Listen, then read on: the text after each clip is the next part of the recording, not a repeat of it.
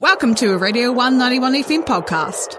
Right now I'm joined by filmmaker Richard Riddiford. Good morning to you, Richard. Good morning. How are we today, sir? Cold, I'm in Wellington, but I guess it's colder down there. Yes, just a little bit colder. Where are you usually based? Auckland? Auckland, yeah. Yeah, just a little bit warmer. Right, Before Everest is the name of your new film, a film that, of course, is you're very close to, not only as a filmmaker, but as, well, I guess in a way, subject, but the main subject being your father, Earl Riddiford, and his relationship with Edmund Hillary. Now, Edmund Hillary, of course, the hero, the icon, a man above reproach, and a man that you can't, well, you're not supposed to say a bad word about. But he did have a few words to say about your father, including a line saying that he would never share a rope with him. Can you give us a little bit of a quick background on your father and his connection and relationship with Ed? Okay, so my father was a climber after the Second World War with a group of young, kind of ambitious, bold, intrepid students who went out and explored the Southern Alps and pioneered many routes and first ascents. And my father got the kind of crazy idea that he might try and go to Everest, which he sort of set in train, wasn't able to get Everest due to the fact that British had permission to go there that year, and the port was just opening up, and people weren't really going there. So they ended up going to the Indian Himalayas as friends dropped out, and the ring-in was Ed Hillary. Mm-hmm. So at the last minute, Ed Hillary and George Lowe joined their trip, and they set off in 1951 to go and climb a mountain called Muka Parbat in the Indian Himalayas, which my father and Ed Cotter were successful, but Hillary and George Lowe turned back on that trip. But the fact that my father and George Lowe got them an invitation to join a trip to join with the British, who happened to be at the same time doing this reconnaissance of Everest, and that was really how Hillary got to Everest in the first place. Yeah, that's right, and that early exhibition just to check it all out. And so, obviously they didn't really know each other before that trip, but no doubt they got to know each other along the way. But what does it mean to say never share a rope with someone? Like, how much of an insult is that in the climbing world?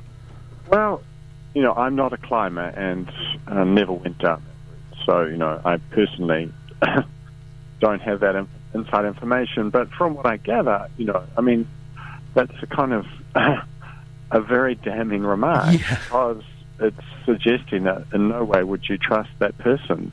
Yeah. And it's about one of the worst things I could imagine you could say, is that basically you don't trust the person that you're climbing with, which was slightly odd because my father had organised this whole expedition and got them there, and Hillary had never really said anything like this in all the years, leading till very late in his life when that last autobiography was written. Yeah.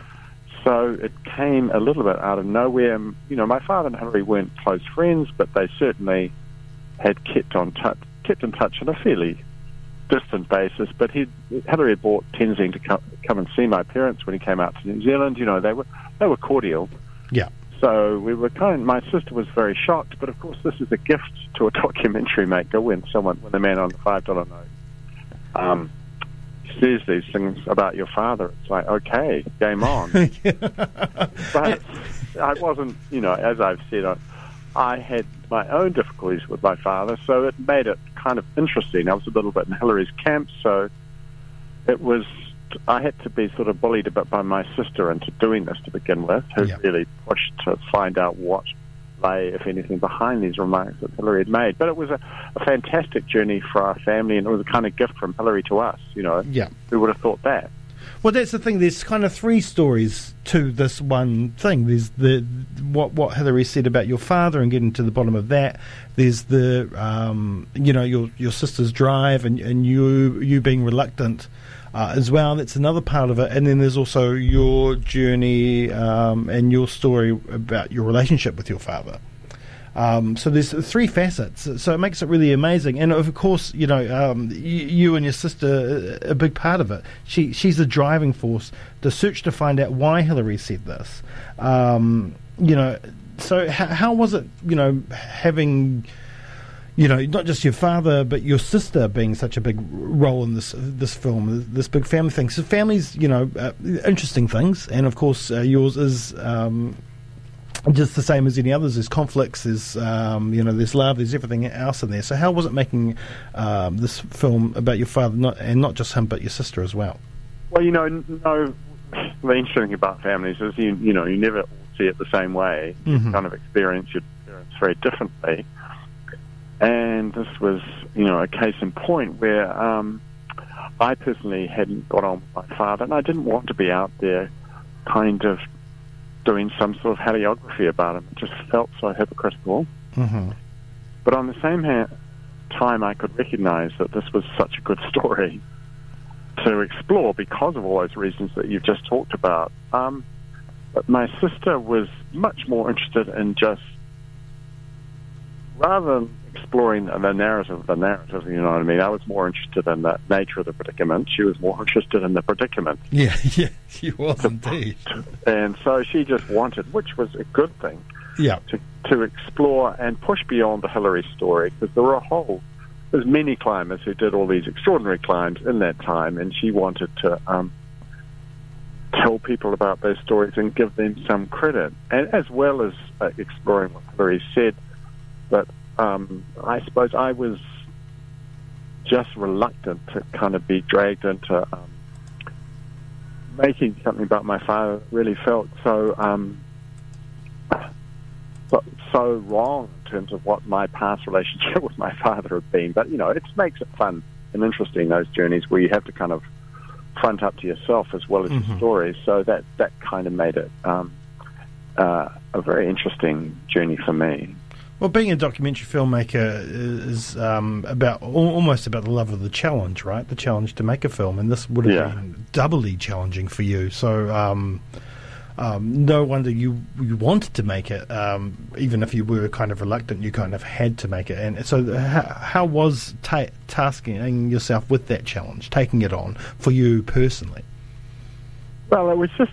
I think, as I say, we were so lucky because, if Hillary had said nothing, the photographs would have stayed in the cupboard. We would have carried on watching Netflix. Yeah. So as to speak, And that is a great thing when someone, throws something up like that in your life that really stops you in tracks, and you have to think, okay, we have to confront this. We have to know something about this. And then that journey, which kind of galvanized our family and gave us this story to explore, and we did it off and on over 20 years. Yes. Not much of that time, but it just became this occasional kind of event in our lives where something would happen, and that would mean we would either go to the mountains and go to the Indian Himalayas ourselves and explore that, or then a woman, Lynn McKinnon, wrote a book about the whole thing, just unprovoked by us. She just did it, and all these things just kept happening, which sort of made us, me think, we've got to carry on with this. We've got to finish it. And in the end, taking our children and our families there and kind of seeing what an extraordinary thing that my father had done, which was basically pave the way for got Hillary to Everest, which if he hadn't done, it's very unlikely Hillary would have climbed Everest. I mean, I don't think my father ever was going to, but he certainly was the person. He had the wherewithal and the planning and the kind of determination just to make it happen, which was pretty extraordinary in 1951. So it was, personally, it was a great experience. Because, you like you say, you weren't really close to your father. You weren't a mountaineer, you weren't interested, you weren't into it. So going to these places like the Indian Himalayas and spending time in the Southern Alps, did it help lead you to understand your father's obsession with it? Well, yes, it was. I actually always did like the South Island. He was obsessed with the South Island. He was, I'm not sure quite why, but he just had this affinity for the wildness of it. And for years, he was trying to move the family to a station in the Harz. Oh, yes. Well, you can't get more remote than that. Yeah, and he was, my mother was a cast, but this farm, they didn't want to sell it, but he just kept banging on at them for 4 or 5 years, saying, you're going to sell it, and they always refused. But And in the end, we lived in another very wild, remote farm, well, not out from Wellington, in this big station that was really not a great farm, but was just an extraordinary landscape. Anyway, the point being, he just had a thing about the wilderness in the South Island. And actually in the South Island, he loved the Landsborough, which is this remote river valley that goes down beside the Southern Alps. So he just connected with it, and that was a gift for us again, because, you know, we did grow up with that in our heads. Yeah, yeah. And I mean, you would have been to some wonderful places that, you know, majority of New Zealanders now in the urbanness that we live in, still only see on television. Yeah, well, I challenge a lot of people to get to the Landsborough. I haven't been there, but it's a wonderful wild area that runs down behind the Southern Alps. That, you know, they would go off and spend these 2-week trips, you know, when they were students. And, you know, imagine carrying all that food. I think they took a gun and shot the occasional deer, but they nearly starved and they got lost and nearly drowned in the river. And they had the most extraordinary of times in the back of the Southern Alps and climbing up the peaks as they went. Yeah, yeah.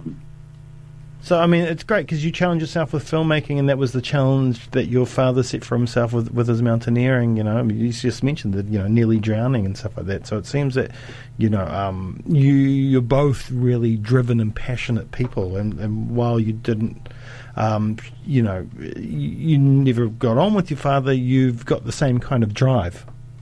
Yeah, we've got that rogue gene, which is to sort of be a bit inappropriate and ask questions and go slightly further than you should.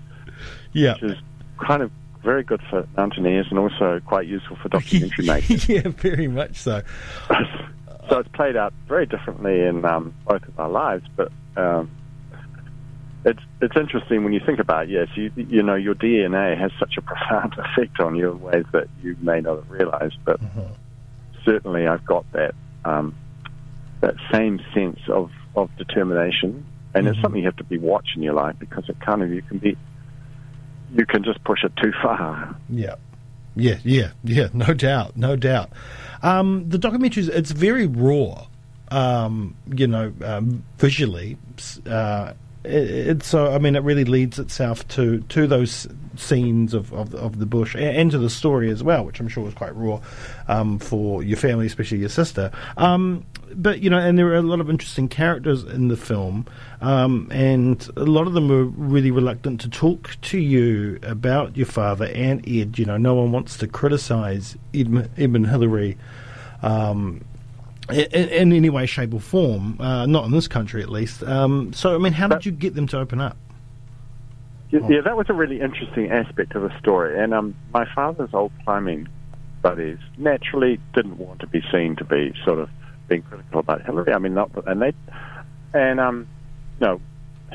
achievement, you know, is unquestionably, you know, one of the great achievements. So no one wants to be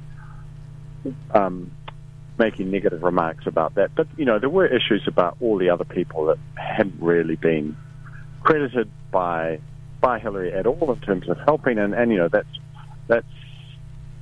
on the other hand, no one wanted to be saying that. So that was an interesting part of the story of working out how you actually even go about talking about it. Someone as large in our lives as Edmund Hillary is, you know, the man on the $5 note. So that was a fascinating thing about this story. And also it was interesting talking to Tom Scott, who we interviewed him in the documentary, and he'd written a film script and a TV drama, several documentary series. So he was kind of in the business of retelling and recrafting Hillary's story, and to a large extent, he ghost wrote his last autobiography. So he was another figure, you know, in a way that history changes subtly as the biographers get hold of it. And that was another thing I found really fascinating about the story, about the way Hillary's story was being retold by the next generation. And that kind of was another layer that was great to explore. I think it's really important for people growing up, especially young children, well, maybe not for young children, but when you look at your heroes, to know that they are just human, And Exactly. I think this documentary really leads to that, because, you know, a lot of the even some of Tom's work and other people that have done work on Ed, you know, they still show him as this icon and this determined person that gets the job done and knock the bastard off. But, you know, underneath it all, he felt as fallible as anybody else. Yeah, I think that's true. I mean, Tom Scott, and he was, you know, he did us a great favour in the documentary, but he does cast Hillary in this rather wonderful glow. Do you know what I mean? And so it was interesting to go beyond that. And I mean, I even thought that Tom Scott had written those lines about my father just to make it a better story. You know what I mean? Yeah.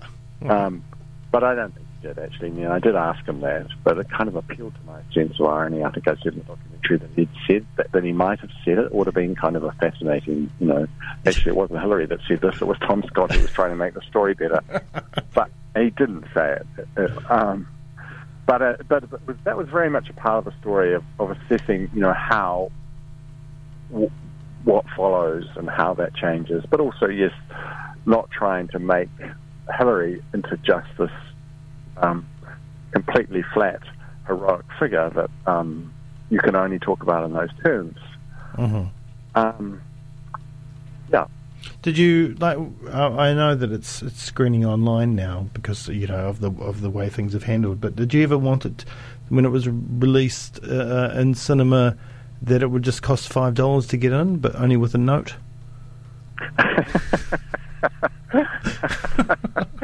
I like that idea that I should be able to just turn up at the cinema with $5, shouldn't I? Everybody. Yeah. You know, that would be such a good promotion. Thank you. Well, if you get the chance, go right ahead. Yeah. And credit me in the book or whatever in the end. I really enjoyed, like I said before, the footage in the mountains and everything else. And like, I mean, your sister was such an amazing character, and I loved her. But you know, the photos are incredible as well. And of course, the one that stood out to me the most, and you kind of focused on a little bit with the look on your father's face, is that picture of Ed and George and Earl on the ship setting off. You know, 3 smiles from Ed and George, and then your father with this look of, you know, maybe worry, you know, because he was the logistics guy. So, you know, he had. Yeah, he was the planner. He was the one who really had to organise. I mean, you can appreciate. I mean, now it's hard enough to get a trip to the Himalayas going. You can imagine what it was in 1950 from New Zealand. From New Zealand, when this hadn't been done from New Zealand, and the whole geopolitics had changed. You know, China invaded Tibet. We couldn't go there. Everest had always been climbed from Tibet. And Nepal had been closed, was just opening. India was just as it is now, was very nervous about what was going to happen with China. So just that alone, you know, the opening shot, and then to have to plan, get the money. They were poor students. Yeah. They had very few resources, except they had extraordinary resourcefulness and resilience. And my father was, you know, he had that in spades. And then he managed to get them through the 1951 waterfront strike, which Hillary was, you know, wanted to just cancel the trip at that point. But my father was hung in there and just got them out of the country. Yeah, yeah. So, you know, perhaps that's why picture off the boat, he's looking like he's got a lot in his mind. Yes, yeah, it's a really telling photo, and it's perfect for the film. Well, I really enjoyed this, Richard. I really did. You know, and as I said during the interview, it's really important to sometimes see the other side of the hero. I really enjoyed learning about you and your family. Watching your sister, really driven. She was, like I said before, she was absolutely fantastic in the film, and your father as well. And you know, learning that, you know, especially back then, these things don't just happen. There's a lot of luck. There's a lot of chance. And if it wasn't for your father, Ed would never have knocked the bastard off. So, thank you so much for sharing that story and letting us see it. Okay. Yeah, have yourself a wonderful day. Thank you very much. And of course, the film Before Everest is showing at the New Zealand International Film Festival, which is now online. So go to the NZIFF. Can I just make a woman wrote a book about it too, Only Two Friends Everest, Lynn McKinnon. That's worth exploring if you want to take this any further. Oh, all right. That sounds great. Thank you for that. Well, have a wonderful day, Richard. Thanks very much. And, hopefully we'll talk again. Cheers. Thanks. Bye. Cheers. Right, before Everest showing at the New Zealand International Film Festival, go to NZIFF for all details on how you can view that. That was Richard Ridderford. Thanks for listening to a Radio 191 FM podcast. There are heaps more at r1.co.nz.